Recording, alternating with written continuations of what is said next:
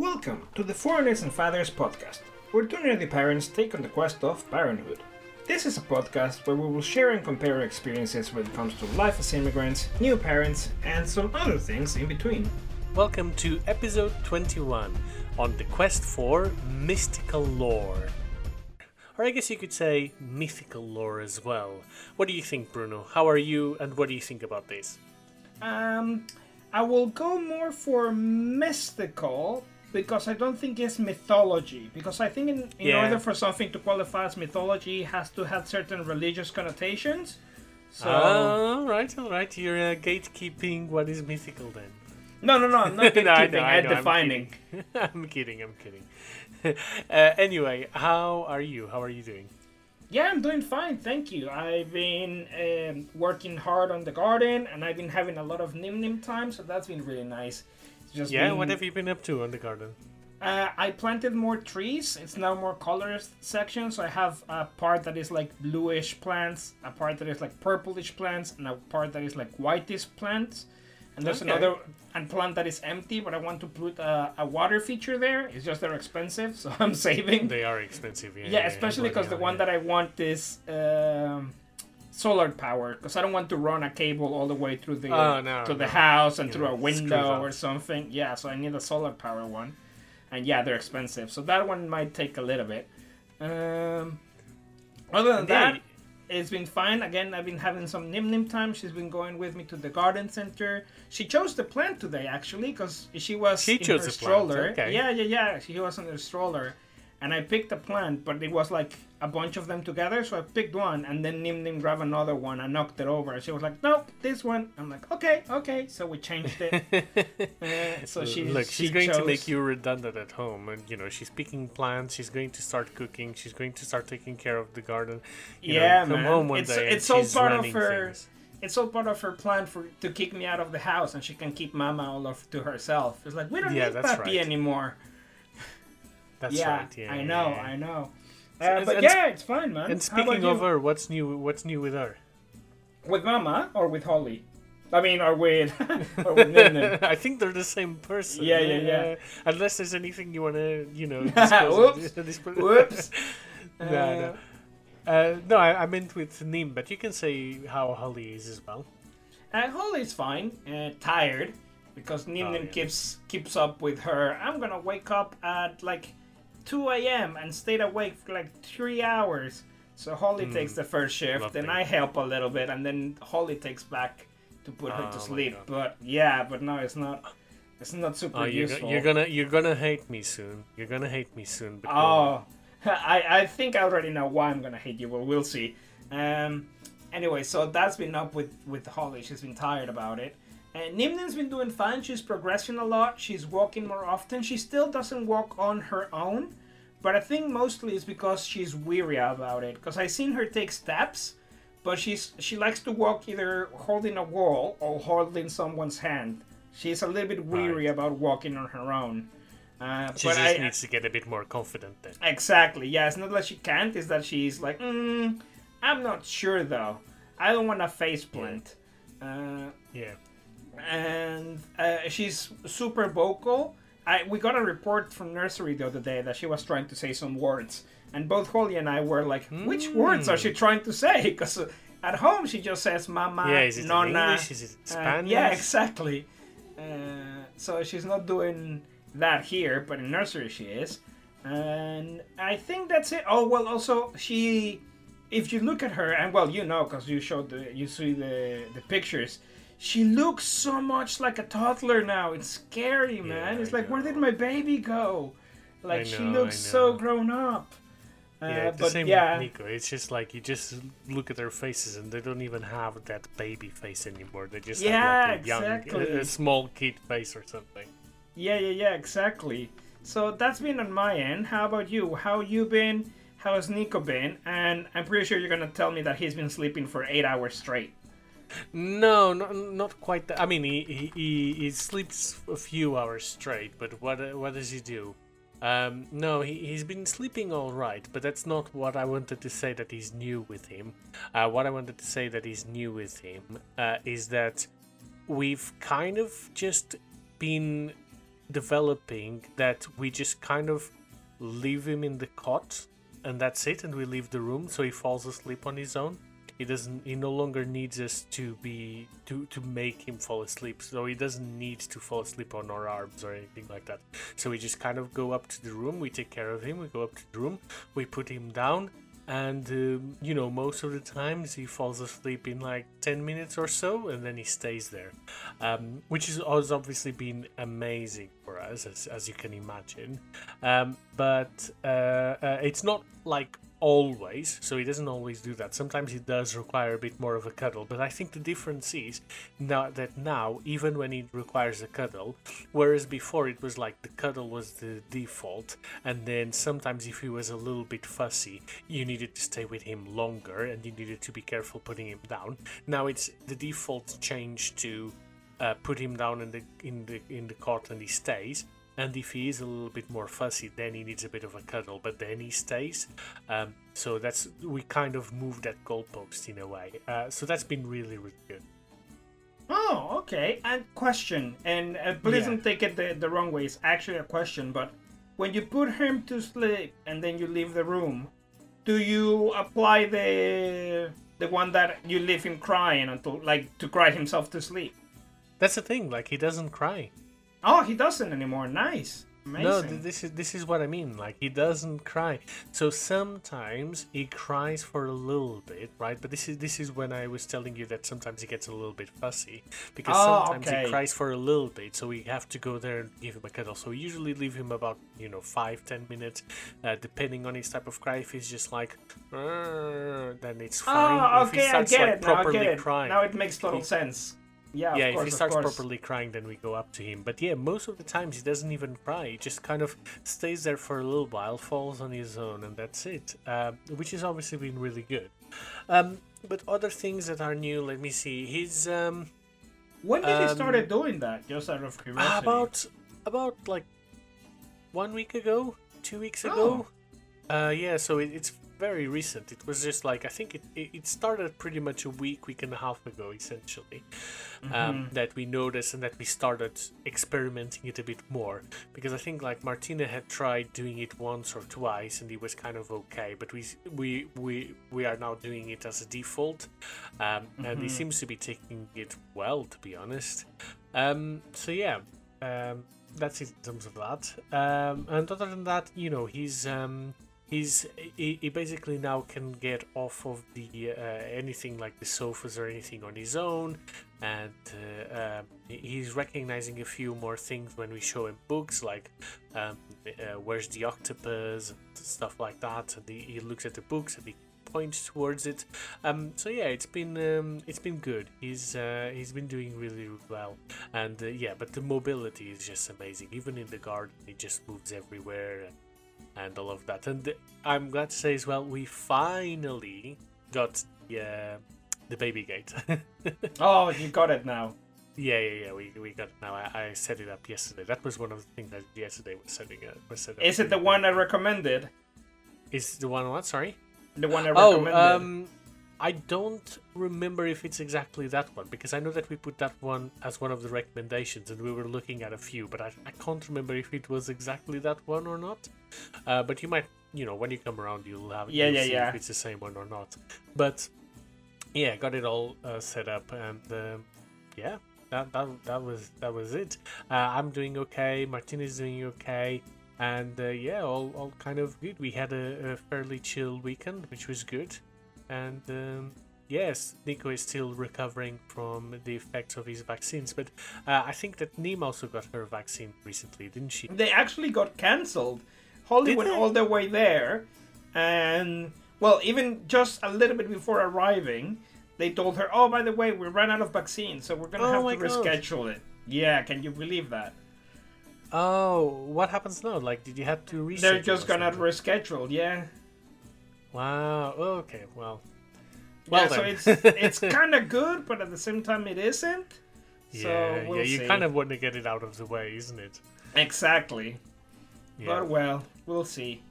Indeed. I was happy that she wasn't pricked, but at the same time, it's like, well, we're just prolonging it. So. Exactly. It's gonna happen. So if it's going to happen, might as well happen Exactly. when it needs to. So Yeah. yeah. But Exactly. anyways, let's move on. Yeah, I can see that this really strikes something with you. You're just like, no, let's move on. No, I hate Um, I hate that. Like, I even remember when they came over when she was a tiny baby, and they did the heel prick test. Mate, I got a really violent reaction. Obviously, I didn't do anything. I was like just holding her and telling her, no, it's okay. But my inside, when she started crying, is like, who hurt my baby? I'm gonna squash them to pieces. Like, Oh I my don't. goodness. Yeah. Again, I didn't react anything, and I actually the carer, she's lovely. I absolutely adored the. I don't remember the name they have of the profession, the house visitors. Like I don't remember. I'll put Right? it in the resources. Yeah. The community nurse, maternity nurse. I don't remember, but them. Home midwife. Yeah, something Community like that. midwife. But they were amazing. She was amazing. She was really nice. But just seeing baby crying, I was like, like I have a really ugly thing. Like when Nim Nim cries, I can't stand it. I just don't like it. Yeah. So that happened. But that's what I'm like. Oh, I don't like. I don't even want to picture it. It just sounds like something I'm not going to enjoy. Yeah. But I know what you hey. mean. It has to happen. And that being said, like for example, I said that, but I'm even considering like should we do the chickenpox one as well? Now that we're there, like Matt as well. I mean, I know it's not at the same time. I don't think you can do it on the same time. But I'm even I don't considering think like so, no. doing Just privately. getting it out of the way. Yeah. Yeah, exactly. Like might as well. Because I remember having chickenpox and it wasn't nice. Yeah, no, exactly. But something that I wanted to mention today as well is that this is the first episode of what we are calling our season 2 of the podcast. It's episode 21.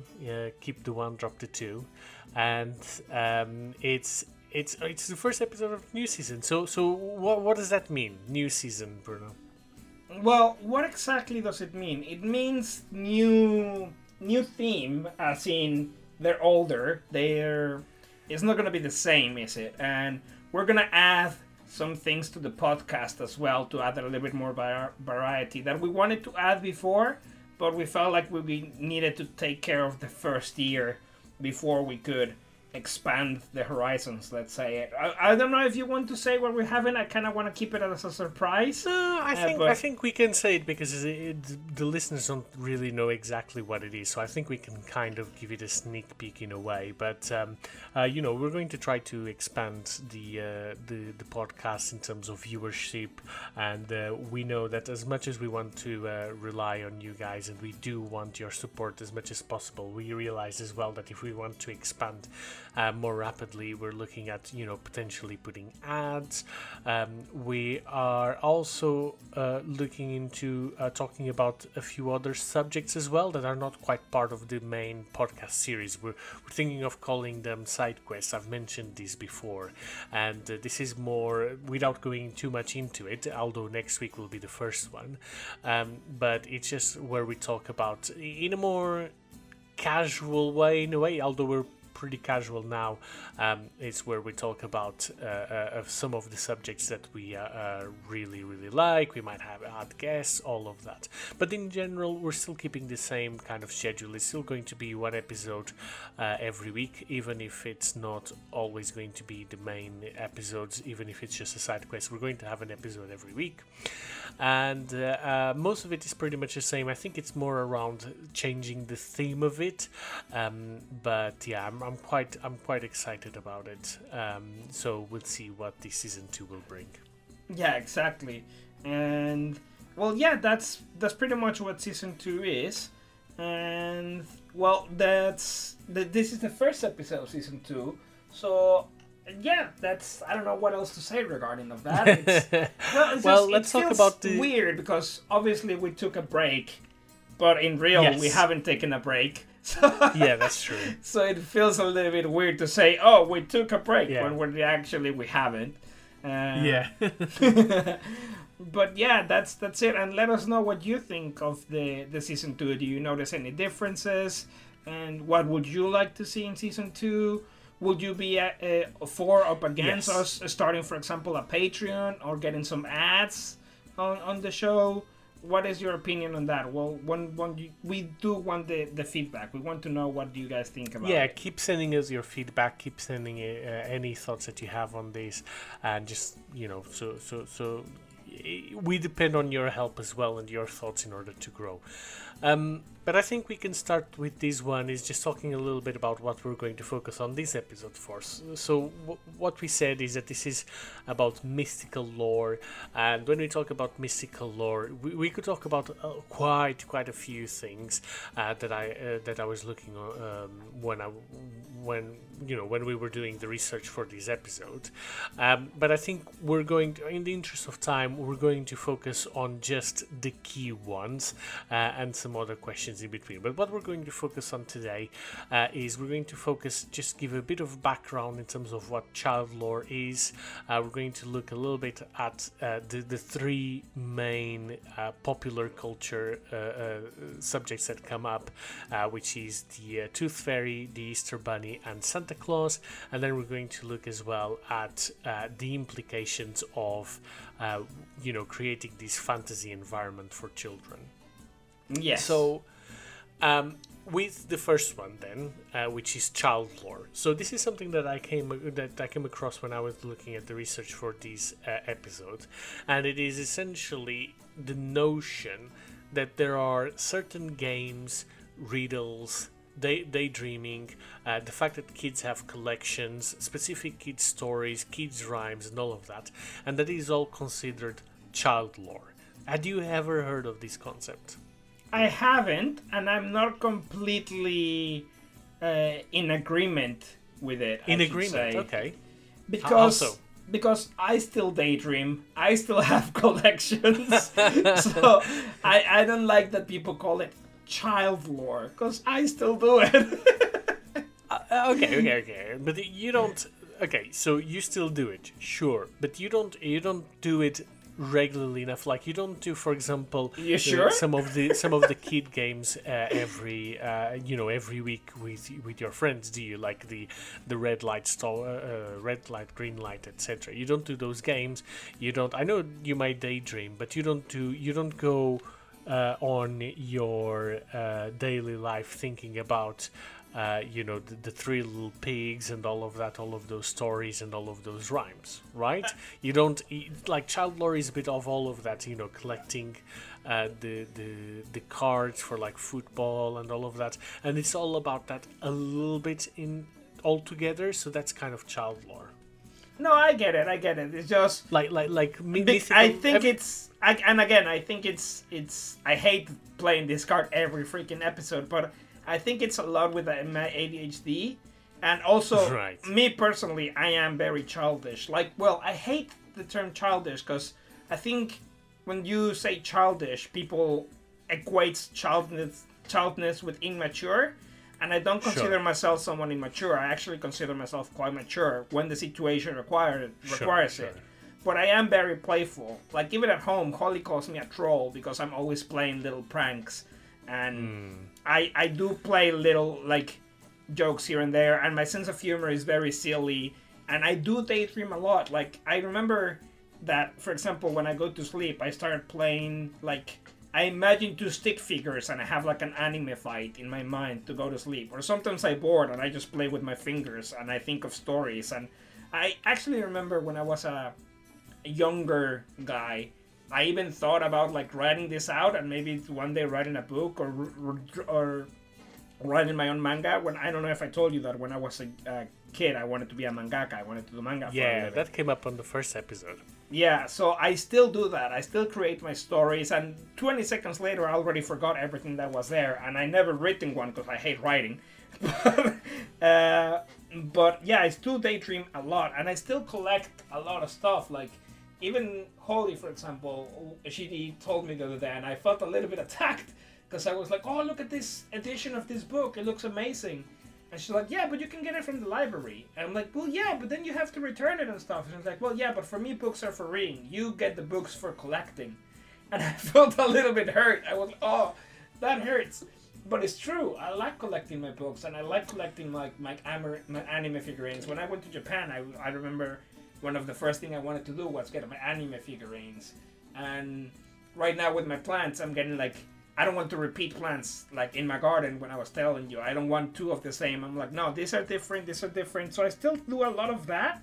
So yeah, I am very childish, but when I say I'm not in agreement with it, it was joke. It was joke. It was a joke. Yeah, if anything. yeah. I think it was joke. It was joke. No, it was a joke. But if anything, I think I'm someone that still partakes in child lore, and I'm happy with me saying that. I don't have anything against me saying I still like child lore. Yeah, no, that's fair enough. But I think like there's some elements of child lore that are very specific to kids. You know, saying that girls have cooties. Yeah, and, of course. stuff No, like I that. understand, and you do outgrow And, it. Like there are some games that it's easier to role play when you're a kid and forget that you're role playing, right? Yeah, like yeah, you exactly. will tell your friends, yeah, so I'm a dragon hunter, and 3 days later, you're still a dragon hunter, and your friend is still a barbarian. And you go to your house and you tell your mom you are a dragon hunter, and you tell that your friend is a barbarian. And for you, that's reality. You're not role-playing. That is your reality. And now we play D&D, but as soon as you finish, you know that you're you. And kids do believe those stuff. So yeah, I know exactly what it is. I do think that D&D comes from that kid, origin of trying to make up these kind of stories, etc. So I do think that's probably where it comes from. But I remember a couple of examples that come to mind when thinking about child lore and stuff is always those kind of stories that is like, oh yeah, I've got an uncle who works at Nintendo and he told me that the next Mario game is going to have whatever character on there, and or things like, oh, if you go around and you on the Pokemon game and you go around the truck, there's a Mew under the truck. It's those those kind of like stories that just seem to spread from one playground to another, and you don't even know where they came from. You don't even have an uncle. You're like, oh, my uncle works at Nintendo, and your parent is an only child. You don't even have an uncle. Yeah. But the thing is, you heard precisely. that someone's uncle worked at Nintendo, so the story turned into being now your uncle. So yeah, I know exactly what you mean. Yeah, precisely. Now, as I was saying, there are 3 key popular culture child lore elements in a way that appear. And the first one is the Tooth Fairy, which I understand that in Mexico has a different name. Yes, indeed. In Mexico es el ratoncito de los dientes, which I think it comes from Spain, which is el ratón Pérez, which is the Pérez mouse. I think we were talking about this, and Martina says that she remembers it too, so it's also an Argentinian thing. So I guess it's all Latin American countries that were once part of the Spanish Empire, I will guess.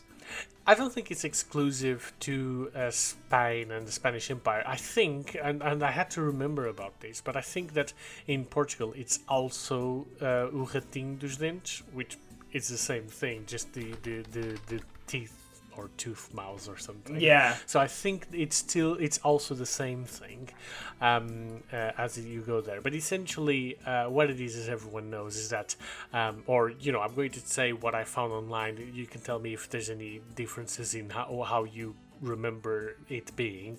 But essentially what it is that you, as a kid, when you lose your baby teeth, you put them under your pillow at night, overnight, and then in the morning you get some money out of it. So the kids wake up, the teeth are no longer there, but there's some money in there. That's exactly what it is. Yeah. Yeah. So apparently this started around 1200 AD, and this comes from like stuff with the Vikings that considered having like baby. Apparently so, because apparently carrying baby teeth was considered to bring you good luck in battle. So you could, I don't know exactly the origins, but I could see a kind of logic which would be like, you're doing it for your family, so you're bringing baby teeth, it might bring you good luck or something. I don't know. I can see how it would spread, but apparently that's where it started. Then the Middle Ages changed that kind of perception, and apparently then the people were then burning the baby teeth, so they didn't want to have anything to do with baby teeth, so they were burning them. Well, because everything that was Viking then was heathen, wasn't it? So. Yeah, that's true. I guess you know how it is in the Middle Ages. Everyone just kind of went a bit crazy. I'm just surprised that everything circles back to the Vikings, man. Like the first people in America, Vikings, the Tooth Fairy Vikings. Like, I know I like them, but I didn't expect them to be so present in freaking everywhere. Yeah, exactly. And I think that the Tooth Fairy itself only comes at the early 20th centuries when it actually started. Now, I don't know how it was with you. For me, when I was growing up, I just, I knew about it, but I never remember it. No, how can I explain this? I never remember like fully believing it. I never remember my parents talking much about these with me. I think like I have some vague memories of my parents trying to do something about this, but more like for fun once or twice rather than doing it with all the teeth or anything like that. And I may have asked for it, so I have some vague memories about it. What about you? Well, I do remember that I don't. It's weird because I don't know how often it happened. I don't know if it was everywhere. I mean, sorry, not everywhere, every time. But I do remember one specific that my mom, like, I woke up and I look under my pillow, and instead of money, I had like a note with a little mouse drawing saying, for example, go where you're warm up your ideas. So I went to look into my hat, and then it's like, now go where you can protect blah blah blah blah blah, and I go into my so a little gloves. Treasure hunt. Yeah, exactly. So she did a treasure hunt, and at the end it was money. That's really cute. Yeah, and I remember that it happened more than once, but I don't know how much I remember that because I'm a kid. Well, I was a kid, and that's just the memory that is stuck, or if it was an actual tradition. But I do know that I always got something, but I don't know how often the Easter hunt was there. But that's the one that stuck most, so obviously that's the one I like the best. Yeah, exactly. I don't remember participating much in it. So at the time, and looking back at today and everything, like what sort of money did you get for like a tooth? I don't remember, man. It was ages ago. I have no idea. Didn't you keep a log? I thought everyone kept a log of all that money ever since they were like 4 or 5. No, not everyone is as organized as you are, my friend. No, I'm kidding. I never did anything like that. I'm not that organized, believe me. Sure. No, believe me. But in any case, how much? Let's say that you would do it today. How much would you pay for a tooth? How much is reasonable? Well, I remember I actually had this conversation with Holly, and we said we joked about it, and we were like, how much is in inflation now? Like, compared to when we were kids, and now, like, if you give them just like 50p, will that be like too stingy? And I remember saying, also, not all teeth are the same, right? So I think we agreed that it's gonna be like £1 for teeth, £3 for canines, and £5 for molars. Right. Okay. So you actually do it on the type of tooth it is. What about the quality? Would you do it on the quality as well? Nah, I don't care. Nah. It can be a cavity-ridden teeth and a tooth, and I'll be fine. I don't care. It just fell off. Way to encourage her to brush her teeth. Oh, she brushes her teeth every morning. She doesn't need encouraging because she likes the taste of toothpaste. So yeah. No, I know. I'm kidding. I'm so jealous though. When I was a kid, they didn't have kids special toothpaste. I had to use that mint. Like, oh yeah, I was gonna say a cuss word, and I hated it because it burned. No, actually, I remember that when I was in school, there was like one which was like for kids, which was a little bit sweeter, and it was star shaped. Yes, I remember that, but it was still. I remember that it was like bluish, greenish, transparent with glitter. Yes, Yeah, exactly. that was With like the glitter, first blue, kid. and it was star shaped. Yeah, it was like the first. I think it was Colgate, or Maybe, yeah. yeah, the first Yeah. kids like the first one aimed at kids, but it was still spicy as all heck, so it didn't quite work. Yeah, exactly. No, that's kind of what I remember from that. What about, what did I want to say? I guess like by the time that they're having their teeth taken out, it might be more expensive, isn't it? Because with inflation and all of that, so it might become even more expensive. Yeah. But what did I want to say to you? I wanted to ask you, are you going to participate in it? So you're definitely doing. You already set out amounts. You already said what type of teeth. So are you going to do it with Nim for sure? Yeah. Everything that involves playing, I'm up for it. Like everything that can be a game, I'm up for it. You know. So I definitely would like to get her involved. But it's only a game because it was made a game for you, right? So you want to do the treasure hunt. But I don't think that's traditional, is it? No, it isn't. But the thing is, what I mean by the game, because even if I don't do the Easter hunt, right, it is still the excitement of you have to do something and you do so. It's like, weirdly enough, because that's the title of most of our episodes, but it's like a quest. You do something and then you get something. So your quest is you save your tooth, because sometimes it might even fall in school or in the playground or whatever. So you have to save the tooth.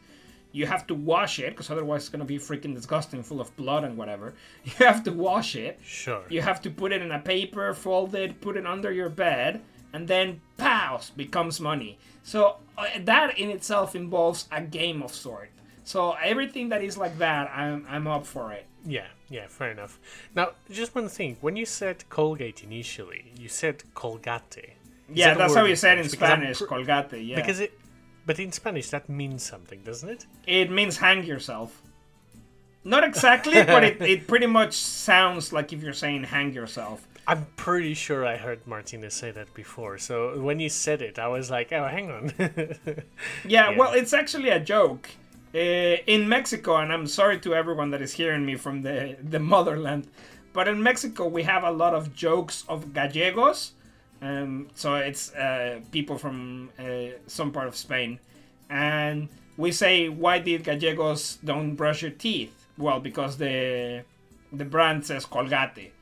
It's a very common joke. To the point where there are actually jokes about it. Okay, fair enough. Yeah. There's also Nivea. In Spanish, you pronounce Nivea, which could be translated as don't even see. So that's also the joke. Why those gallegos don't put cream, because it says Nivea. Oh no, it's why the gallegos close their eyes when they put on cream, because it says Nivea. Why the gallegos? I have no idea, mate. It just started since I can remember, but I don't know where it came from. Well, maybe that's something for us to explore. Yeah. You might even find the reason and put it in the... Yeah, put it in the resources. Yeah, let me know. Let me know, and I can put it in the resources. That'd be good. Yeah. So moving on to our second one, which is another one even more famous, which is the Easter Bunny, right? Yes. So the Easter Bunny is obviously the one that during Easter they are fairly similar to how Santa Claus works, especially originally, which was basically bringing gifts and colored eggs depending on the children's behavior. So nowadays it's more about decorating, finding eggs, but apparently when it started, which was in the 17th century in Germany, it was associated with like fertility and rebirth, like Easter, because obviously of the Easter motive from Christianity, fertility, rebirth, all of that. And that was both valid for the eggs and for the rabbit. So apparently both of those things represented this. And this is why it kind of all got mixed with Easter and all of that.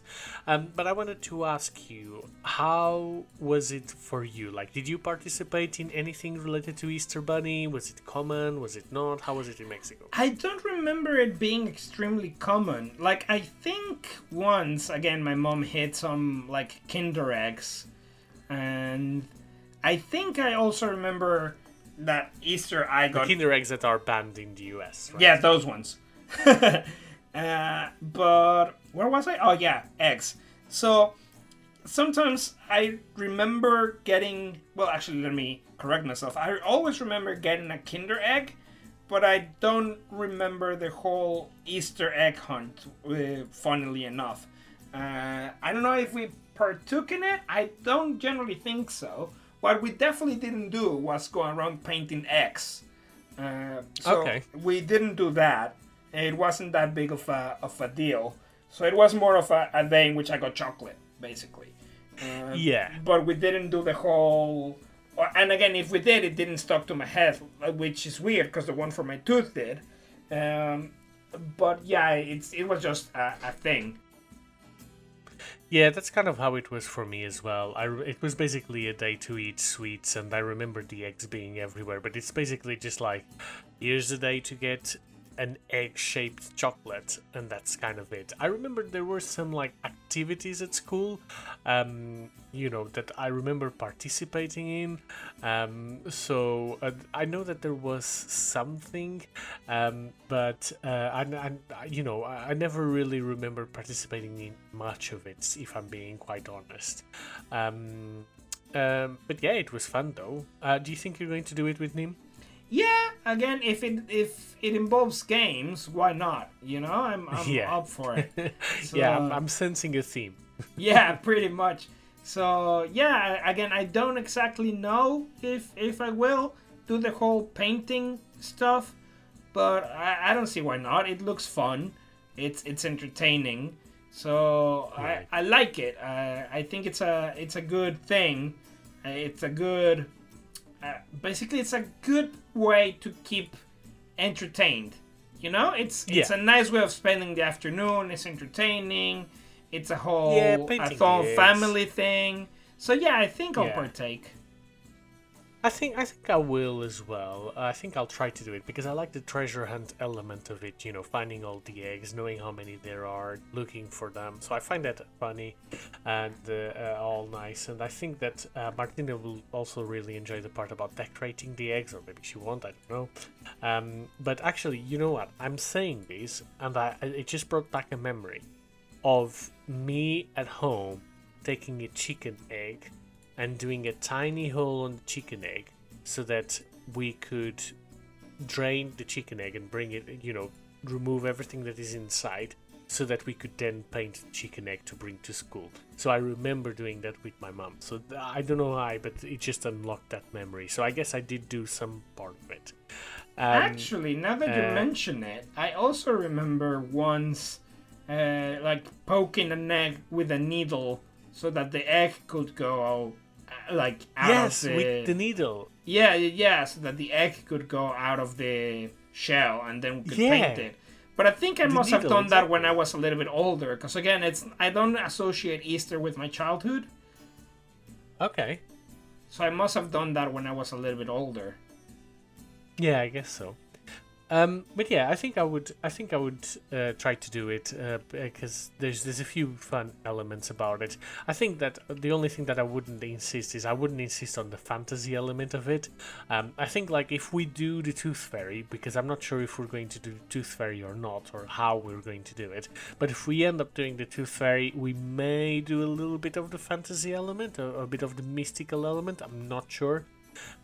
If we do the Easter Bunny, I don't think we will do the mystical element. It'll just be like, yeah, it's a story and there's the bunny and all of that, but everyone knows it's just us. So at least early on, maybe 1 year or so, I'm not sure, but I'm personally not thinking too much about the fantasy element. Yeah, for the Easter Bunny, same. I'm not really into the fantastical elements of it.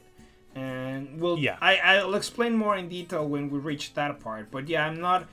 Again, I want to be clear. It's like a game. It's a fun thing to do, but I don't specifically want it to be like believe that a bunny will come and give eggs, especially because I think it's both I don't wanna, and at the same time it will feel a little bit disrespectful to partake in the whole there's an egg coming and everything without explaining the religion connotations behind it.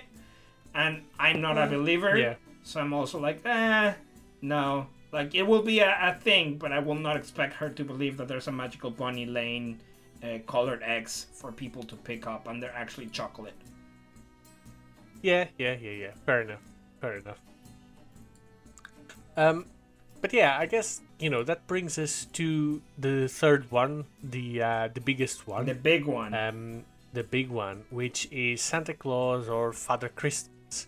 The name in itself is already a contentious point because I think that Santa Claus is more like Americanized, isn't it? But it's Father Christmas originally here, even though it might have been bastardized a little bit, and it's certainly Father Christmas in Portugal. How is it in Mexico? Yeah, that's funny that you mention it, because in Mexico it depends, as a lot of things. It depends. Yeah. Okay. But for the majority of Mexico, is baby Jesus. It's not Santa. It's Oh, that happened in Portugal as well. It used to be Baby Jesus. Oh, I think in Portugal it started as Baby Jesus when we were in the dictatorship, most of it. When we opened up, it became Father Christmas. Oh, and then it's always been Father Christmas. But yeah, I remember it being Baby Jesus as well at some point. Yeah, in Mexico has, I'd for the forgotten most about of that. it, always been baby Jesus. But for some families, it is Santa. And I personally grew up with Santa, but I remember a lot of my friends grew up with baby Jesus. And Yeah. they said baby Jesus is going to give you the presents and everything. Which Yeah, that's right. Which I don't know how it works, because baby Jesus doesn't go down the chimney, so I guess it takes that out of the equation. Yeah, we have to do an episode on the logistics of Baby Jesus. Yeah. Yeah. But so for me, it was always Santa, but I was always very aware that it wasn't Santa for everyone. Right. But that being Fair said, Christmas in Mexico is huge. We celebrated. Yeah, same as in Portugal. We celebrated mostly on the 24th, actually, and you eat and have dinner on the 24th, and then you wake up the 25th to the presents, and you just eat the leftovers of the rest of the night, because you do a massive feast for Christmas Eve, and then the next day you just eat the reheat. So pretty much it's like Boxing Isn't that Day. the same as in here? No, here is the 25th, and then you do that on the 26th. So here they have Boxing Day, and they eat and celebrate on the 25th. We do it one day earlier. We have the dinner on the 24th, and the reheat on the 25th. When I told everyone that I celebrated the 24th, everyone here has been like, what? Really? Christmas is the 25th? I'm like, yeah, for you guys. For us, it's the 24th. We give the presents on the 24th, everything. Like, little kids wake up Wait, to you do the presents in Mexico on the 24th as well? As soon as you know there's no Santa and Baby Jesus, yes. Because you do the exchange. So you're like, okay, it's my turn to give presents. So for example, Bruno gives presents to... Is it at midnight? Boom, boom, boom. Yeah, exactly. Well, no, sometimes it's even before. Sometimes it's before, especially if they're kids. Because kids usually can't last until midnight. They go to sleep around like 10. So you start having dinner around like 8 or 9. And then you do the presents, and then kids bugger off to sleep, and adults keep like drinking and chatting. I have a funny story about that, which I'll tell in a second. But that's interesting to know about how it is in Mexico, because it seems like it's very similar to how it is in Portugal. So in Portugal, everything is pretty much on the 24th as well. But I'll mention that in a second. But just going over a little bit of the story about Father Christmas, it has a long history. It started as Saint Nicholas. It comes from, Christianity.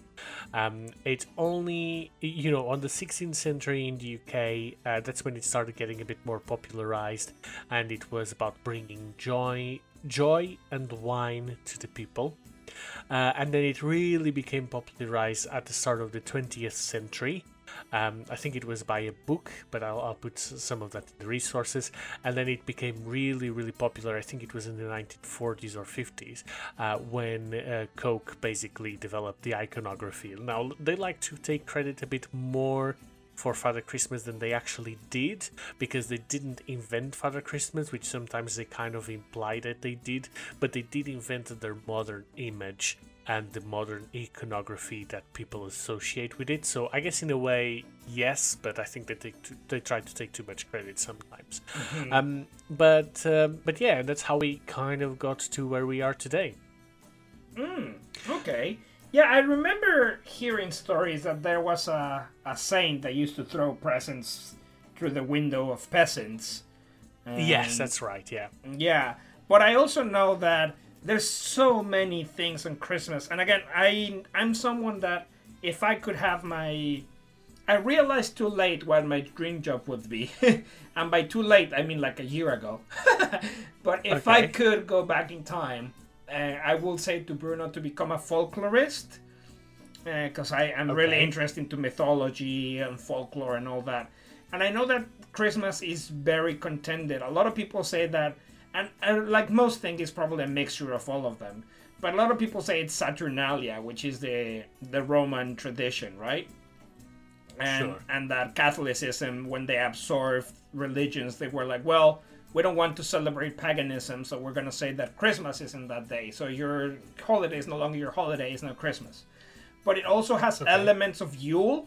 So a lot of people say that Santa is inspired by Odin. Again, we go back to Vikings. Everything goes back to the freaking Vikings, man. So a lot of people say that Santa Claus is actually Odin. And the sleigh comes from a tradition of Yule goats. Actually, I don't know if you've ever seen a Yule goat. I have heard of it. Yeah. I've heard of this. Yeah. So they say that it's a bastardization of that. So Christmas is so. But let me take back to this. So you said that about a year ago. You realized that you should have been a folklorist. So let's go back further, right? Okay. Let's go back. Let's say that we go back to Bruno at 16 years old, and you say, "Look, I realize what you're going to do. What you're going to be. You're going to be a folklorist. How do you get there?" I guess I will look into a university that does, I guess will be English study or literature study if I'm still in Mexico. And then took I still don't know the name of the titles in English, but a master's on folklore. So you have to study literature first, which is ironic because I hate writing, but I will find a way. And then you can take a master's and then a PhD into actual folklore and mythology, maybe. Okay. Or maybe you. I'm pretty sure there must be a bachelor's that is already into folklore and myth. But let's assume you have to study literature first. Then your master's is in folklore, and then your PhD is actually in like Norse folklore or Greek mythology. Because you cannot do a PhD in something so wide, can you? You PhDs have to be super specific into something. But yeah, that's what I would do. I like a lot of like mythology and myths and legends. And I remember when I was a kid, there was, and by kid I mean like 13, 14, so not really a kid, more like an early teenager. There was this esoteric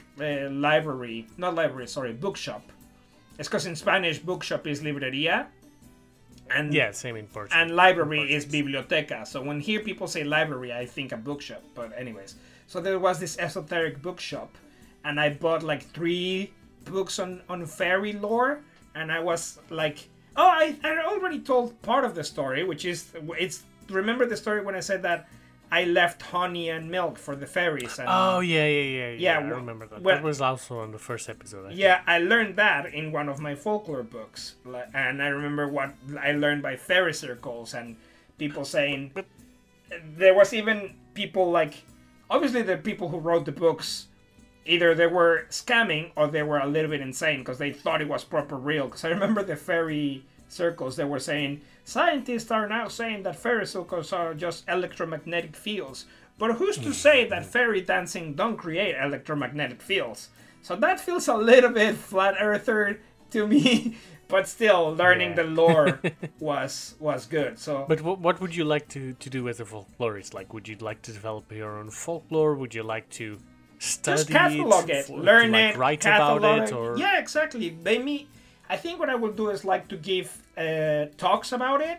Like I would like to be a Okay. professor in a university and just teach about folklore, and maybe like publish a book about what the folklore could mean, or they try to find out the earliest Proto-Indo-European link Okay. that connects all the folklore. You know, those type of stuff. Okay, yeah, fair enough. That's interesting. I wonder what Bruno at 16 would have thought about that. He will probably say, "Oh, that seems like too much job. Screwed up." And then, like, 20-year-old Bruno will be like, "Mate, the job market is empty. There's nothing. This is a complete waste of time." And then 36-year-old Bruno will be like, "Yeah, but if you actually do find something where to work, you're gonna get paid loads, mate." And they will be like, "Okay, yeah, let's go back in time and convince 12-year-old Bruno to do this." I think that what would be cool in a job like that would be to like then become a subject matter expert, and like if there's anyone doing like films or something where they need information on Exactly. that's where I see it being really fun, is that Yeah, you can that's what I inform mean. on that kind of stuff. Yeah, that's what I said, like giving tech talks or being a teacher in class, because that's pretty much just. I'm pretty sure most of my classes will be like, let's go camping to Stonehenge, and in the fireplace, I'll tell you a lot of stories related to Stonehenge. Like, that seems like proper fun, mate.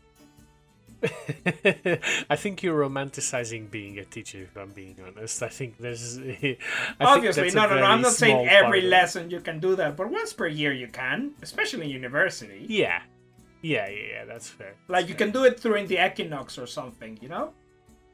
Yeah, no, I agree. So, coming back a little bit to Father Christmas Yeah. and your childhood, believing in it or not believing in it. So, did you have any kind of traditions that you did? I'll just give you an example of how I did first. So, I remember that,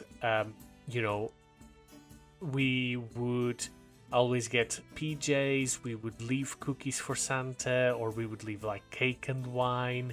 And I remember having some sort of traditions and all of that. Did you have anything that you always did? Anything different? Well, in my case was very particular, because since I have use of reason, I know it was my mom. Because she told me. It's not like I caught her or anything, she just told me. She told me, one, Right, okay. You're very good at finding your presents, so I don't want to keep lying to you, because you always end up finding your presents. And two, I don't want you to believe in this awesome magical thing just for me to take it away when you're older. And Okay. I think it's better if you know from the beginning, and that way it's also Rip the band-aid early. yeah, and that way you can also come and be more involved in what you actually want. So I know I'm getting you something that you want. You can give me a list of presents that you actually want, or you can go to the supermarket with me. And so Very pragmatic. yeah, so I never got into that, let's leave cookies and milk. But that didn't, at least for me, that never took away from the fantasy. Christmas, till this day, is my favorite time of the year. More than my birthday, more than anything. It's just, Yeah, same. I really like it's it. always been so magical for me. Like, I even look at the day and it feels special, and I love cooking and being with the family. And I remember all my family got together and we ate and we talked and everyone was happy. I don't know, there's just Same, something same. so magical of Christmas. Like, I know we talk about like how, for example, we don't believe in fairies and everything, but if I were to believe in any sort of magic, I will believe that Christmas is the most magical day of the year. Like, to quote that song. Yeah. I know what you mean. Like, the Christmas spirit is undeniable for me. Like, people do, and I know there's people that hate Christmas, especially nowadays, that it became. There's people that like to say that they hate Yeah. Christmas, but it's one of those things they It became a revel meme in saying, "I hate Christmas, Yeah. but I love Halloween. Halloween is people not just Christmas." some people do it because it's just contrarians. I'm not saying that everyone who doesn't like Christmas doesn't have a good reason for it, or that they don't genuinely not like Christmas, but I also think that some people just don't like Christmas because they like to be contrarian. Contra culture, yeah, I agree. But for me, Christmas has always been amazing, and I, again, not having that mysticism didn't took anything away from it. Yes, exactly. No, I agree with that. I remember that so for me, because I have two younger siblings, I kind of kept it up for a while. So whenever I was growing up, because I always had a younger sibling, etc., there was always that element of like someone in the house believing in it, even when it wasn't me. I remember believing in it for a while, but like for an extended period of time, like even when kids at school were telling me that they didn't believe, that I still believed. But I think it was mostly because I wanted to, because I liked it so much. But I don't remember when I stopped believing in it, or when I was told that Father Christmas didn't exist. But I remember that I was kind of subconsciously aware that it wasn't true for like one or two Christmases before I actually came out and said, yeah, I know it's not true, etc. So I guess I just wanted to keep living in the fantasy world. So I wasn't, even though I knew that it wasn't true, I didn't want to face that reality in a way. Yeah. I think actually, because a lot of people say that the nice thing is to wake up and see the present, right? But to me, Right. getting the presents from my family was even better, because it was my loved ones making an effort to give me something that I want. Why do those things have to exclude one another? Because, well, for example, some people don't have enough money to give present twice. You know? Oh, right. Okay, I see what you mean. So you Like you so it's either not so leave much about- presents in the room for Santa, or you give them yourself. You cannot give two you presents. could have. No, you could have it on the day after and still know that it was from a family member. Oh no, yeah. What I mean, I didn't mean that. I meant that me taking away the Santa part didn't affect me because I knew it was from a family member. That's what I mean. Right, I see. But I see. now that you mention it, I do like getting the present better than on the tree, just because I get to see their happiness of. I think that's what makes Christmas so amazing to me, because people are happy to give. Like, I remember getting a present and opening really excited, and for example being for my mom, and my mom having a very happy face of how happy I was of opening the present. And the same, the other way around. I remember giving presents and seeing someone happy, and the feeling of I made that person happy, I love that person, and I'm the reason they're happy now. It's amazing for me. It's better than Santa, I will guess. I don't know, because I didn't have it, but at least it's better than just waking up and picking presents from under the tree, because you can see their face, you can see them opening, you can see the different type of people that like to keep the wrapping up, but there's people that just burst open the present and they don't care about the wrapping at all. And you can also see, you can tell when people have like, oh, grandpa gives the good presents because they go for the good present first. And I remember once my uncle trolled my sister, and he gave her a huge box, and inside the box was a tinier box, and inside that box was a tinier box, and it was an onion present. Yeah. And the present was still really cool. It was like a ring, a really nice ring. But still, my sister went immediately for the huge box, thinking it was gonna be this huge thing, and it was this tiny ring. So all those type of things just makes me so happy, man. I know. It's the same thing for me. I think that I actually have an interesting take on this, because I know. So, when you watch films in the US and everything, the whole thing about Father Christmas is that he leaves the presents during the night. Yeah. Right? Yeah. So you go to bed and there's nothing under the tree, and then overnight everything comes under the tree because Father Christmas stopped and he left all the presents. Yeah. Now, funnily enough, that's not exactly how it is in Portugal. So in Portugal it's very similar to Mexico, right? So everything is done on the 24th, and what happens is that Father Christmas comes at midnight or before midnight, and just drops the presents. And sometimes, I don't know exactly how families did it, but it's like, oh, he's in the other room, or we have to leave so he comes, etc. So I don't know exactly how people did it, but the thing is, I always grew up with the presents and on the 25th. Now, the reason for that is because during the dictatorship the Azores, I think I've mentioned this before, but they were very isolated from the rest of the country. And they actually had a lot more connections to the US. And the reason for that is that a lot of people immigrated to the US because they were in the middle of the Atlantic. They didn't have a lot of connections. It was in the middle of the dictatorship. So a lot of people immigrated to America. And then because they came back and stuff, some of the American traditions started coming back to the Azores. So that meant that some of that happened, and the Father Christmas was one of them. So that in the Azores, it's actually more common for them to come in the morning, or at least it was when I was a kid. So that's the reason, and it was always exciting for me as a kid to wake up and see all the gifts there. The transformation from night to day, it was always amazing. I remember being so excited that I had trouble sleeping the night before.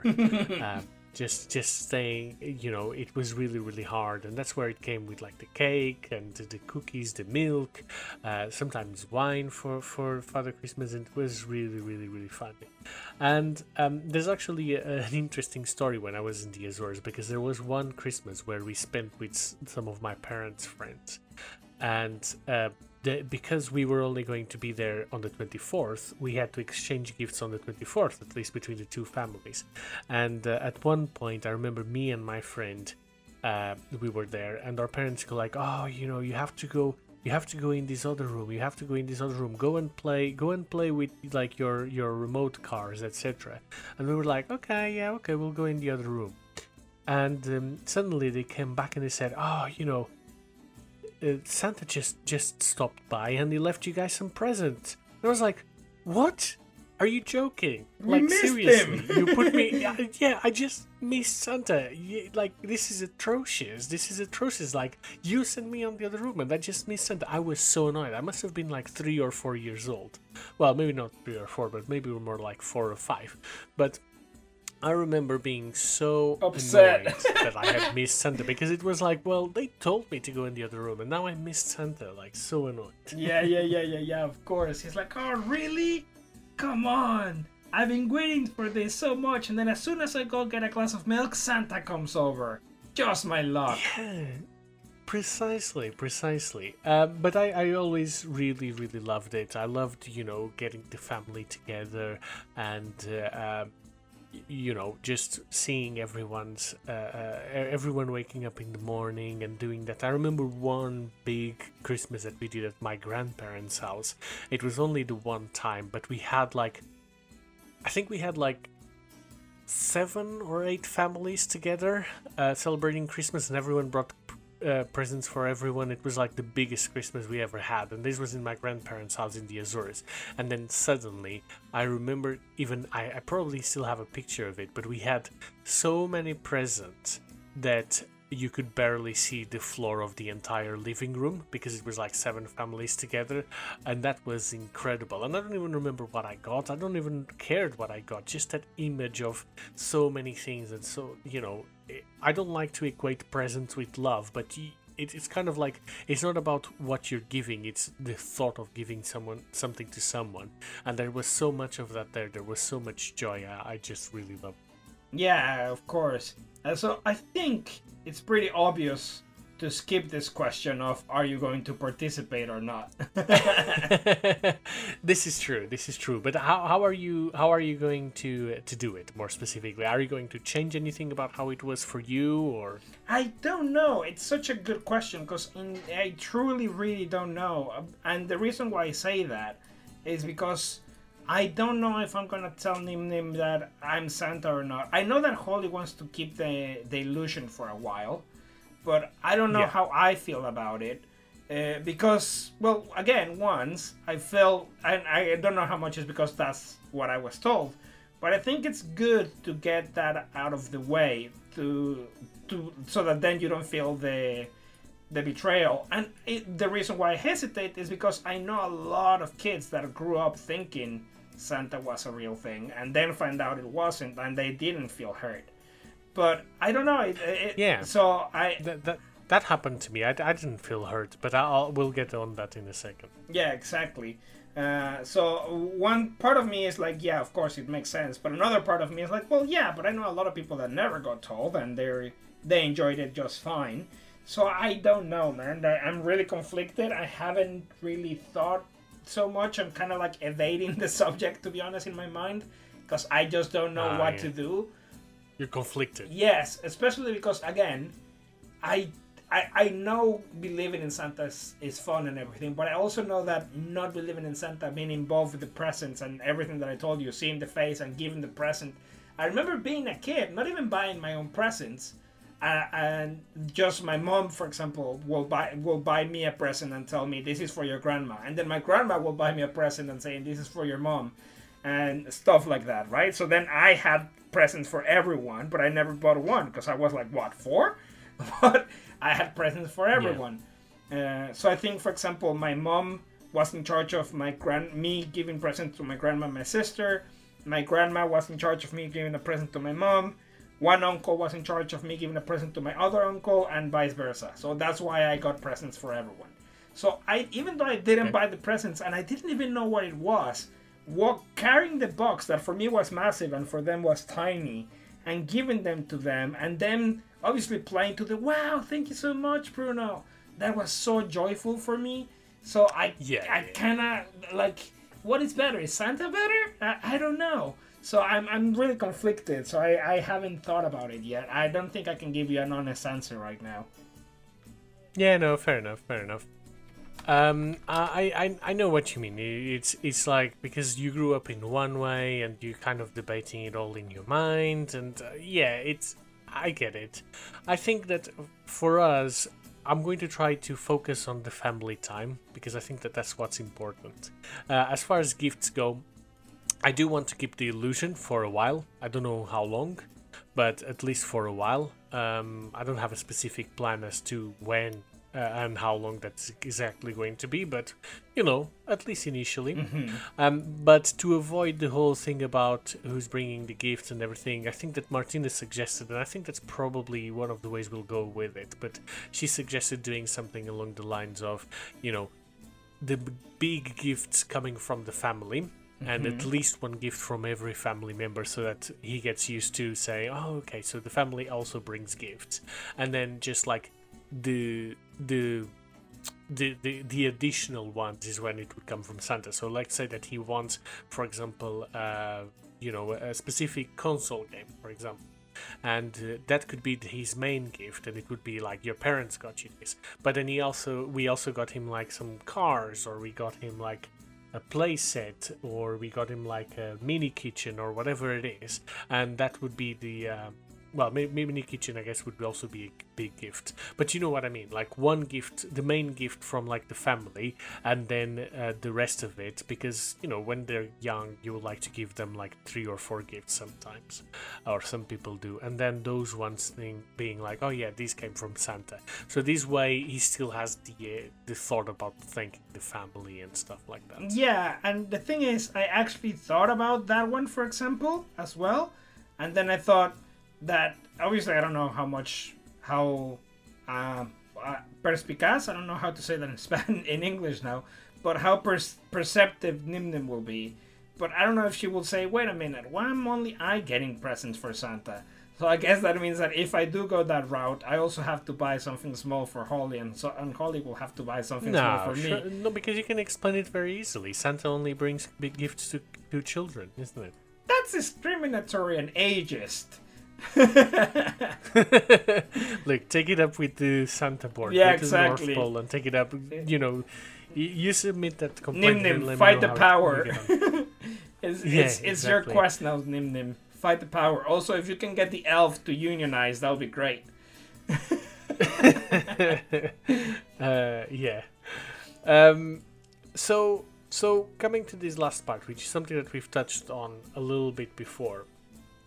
and that is about the fantasy element versus the real life element.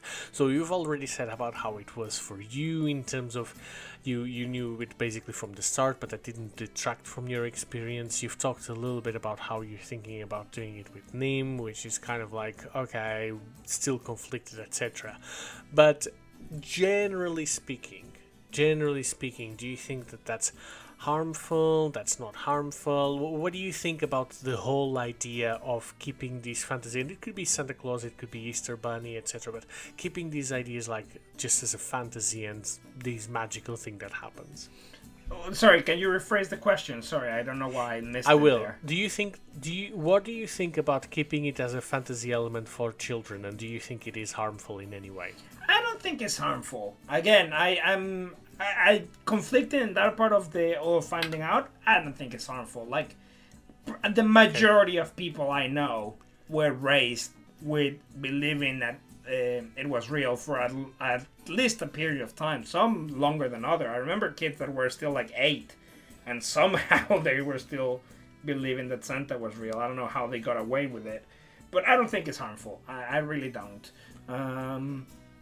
I think it's nice that kids have that like illusion and that they can believe in magic, especially because when they're grown-ups, even if they love magic like me and they love myths and legends and everything, they'll know it's not real. So it's nice that they can stay kids longer. You know, I don't think it's harmful. I think it's just giving them something to. It's keeping the magic of the world that eventually will disappear. It's believing that things don't have a rhyme or reason. It just happens because it does, because magic. So no, I don't think it's harmful. Again, that is me as a separate. That is not. I say that, and I may be very hypocritical because then I will say, no, I don't want. I want to tell Nim since the beginning. I don't want her to then feel betrayed about me. So I don't know. That's just me looking at it from an outsider point of view, I guess. I could say. I don't know how to explain it. I mean, look, think about it this way. I think it all depends on how you handle it, right? I think the act itself of keeping that fantasy, I don't think it's harmful. I think it all depends about how you frame it.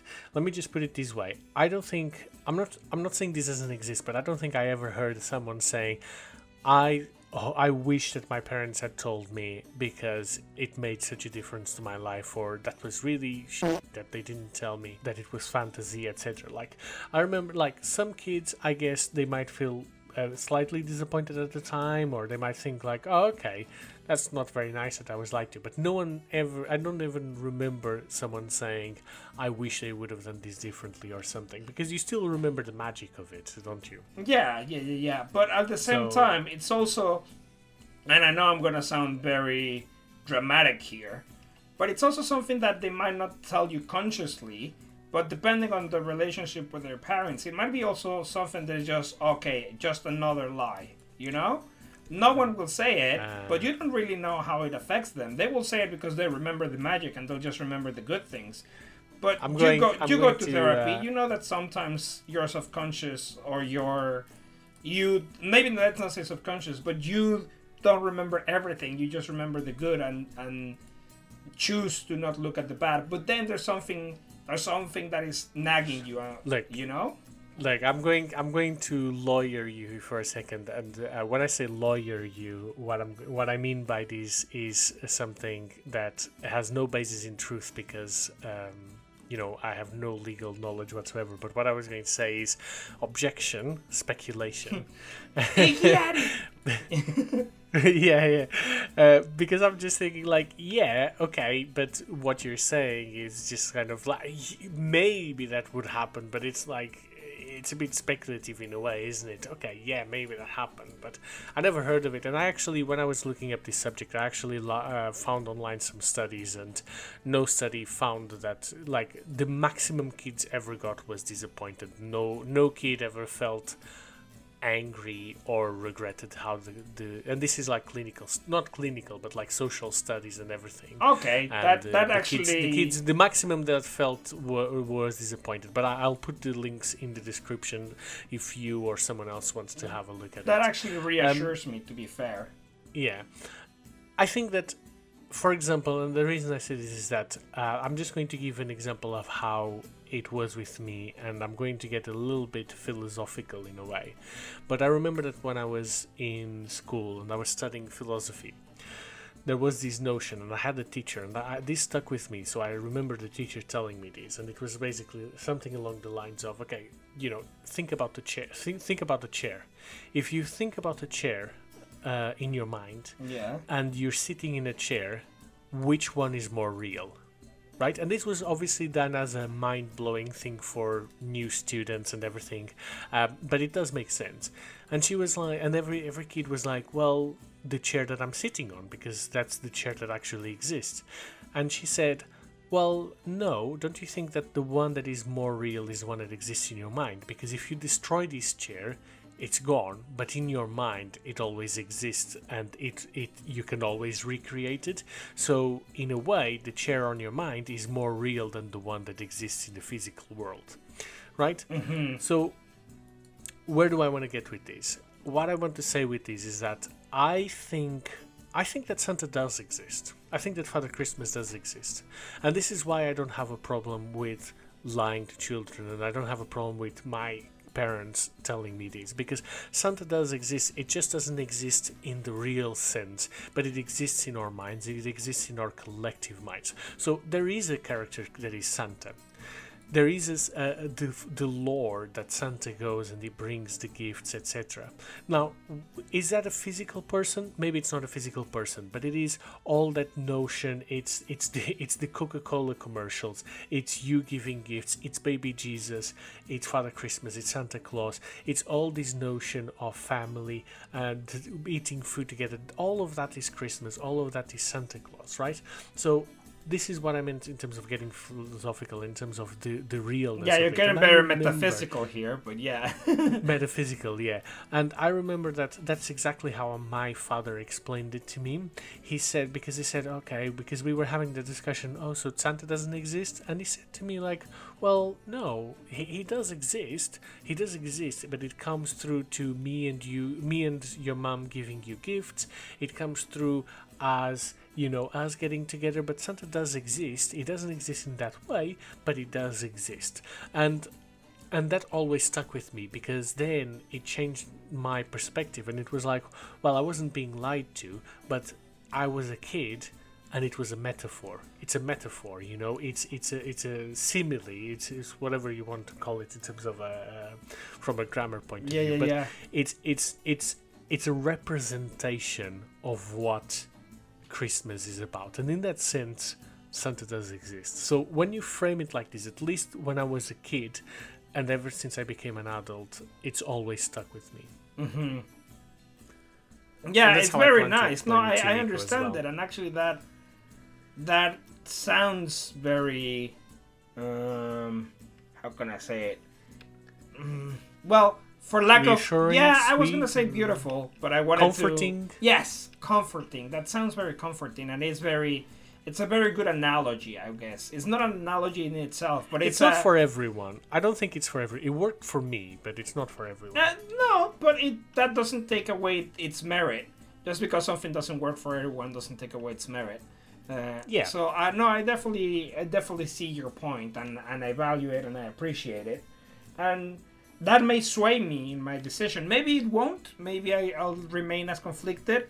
And I think the reason why I'm so conflicted is because Christmas is such an important thing for me that I don't want to make any mistakes with it. It's so much pressure. Which, at the same time, that might be the wrong way to see it. Because you don't really want to... I was going to say, be careful about falling in that trap. You don't want to put pressure in Christmas, because then it will ruin Christmas. So, yeah. But yeah, that's something that I'll contend in the future, and I'll update you guys once I reach that point. But it's definitely something to think about. Perfect.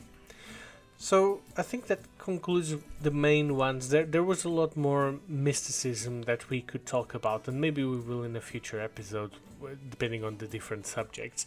But those were the big ones we wanted to discuss. Hey, so maybe I can go into the mythology of where the traditions started. So that will be fun. Yeah, maybe we can do that. Like, I'm sure that we will do like a Christmas A special episode yeah, or something yeah, like yeah. that, and where we will expand on all of these and maybe touch on it a bit more deeper. And maybe on that point, maybe we can do that, and maybe we can do the same thing with the Easter when we get to the Easter. So I'm sure we'll have a few opportunities. This was just an initial view, anyway. Exactly. So, well, at this point, thank you so much for listening. This one prolonged a little bit more than normal, but it's the start of season 2, so it's definitely worth it. And I think anyone that listened to this can tell just how excited we are about these things. Not just Christmas, but imparting magic into our kids' life. So I think that's a beautiful subject. And well, I will just say thanks for listening. As always, please check the resources. There we will have any relevant links there for anything that we touched on today's episode. Follow us on every social media by looking at the handle Foreigners and Father. If you can find it, that means that we're not on that social media. We're still not good with social media. We're gonna get there. I still have my Twitch up. Season 2 is the season. Yeah, exactly. I still have my Twitch up. It's Mariachi Viking. Feel free to look around there and see if there's anything that you like. I still have all my VODs up there. Haven't streamed in a while, but I'm certainly not abandoning it. As we mentioned earlier, and we do on pretty much episode, any and all feedback is valuable. You can tell us any myths from your country or any traditions from your country that you impart on kids. Maybe you have any... Oh, for example, I remember, I'll just leave you that little piece of a thing. In Mexico, when a kid gets hurt, we sing a little song, which is Sana Sana Colita de Rana, si no sana hoy sanará mañana, which is completely senseless, because it's basically saying, heal, frog tail. If it doesn't heal today, it'll heal tomorrow. Why? I'll never know. But you might have something like that, so let us know. The email contact at foreignersandfathers.com. If you could please do all the good social media things, which is subscribing to the podcast. If you could review it, and so either leave a review or grade it in whatever app you're using, that really helps the show. Obviously, sharing it, that also helps us grow. Our next episode is going to be available in a week, unless you are a future listener, in which case, what are you doing? Go listen to it right now. And it's going to be our first side quest, which is going to be on video games. You'll see what it means when you reach it. So for my part, I'm excited about it. I don't even know what it means. So what does it mean? What does anything mean? Yeah, exactly. What is life? But yeah, for my part, that has been all. Thanks again for taking your time out of your busy schedule to give us a listen. And to you, Pedro, for having this chat with me. I really do value it, our time and our chats, and I really do think it helps me grow as a person and as a parent. So I thank you for taking your time out of your day to have this chat with me, man. Yeah, my pleasure. And I thank you as well for your time, Bruno. Always a pleasure to talk to you. Well, I'll see you guys later. Bye. See you. Bye.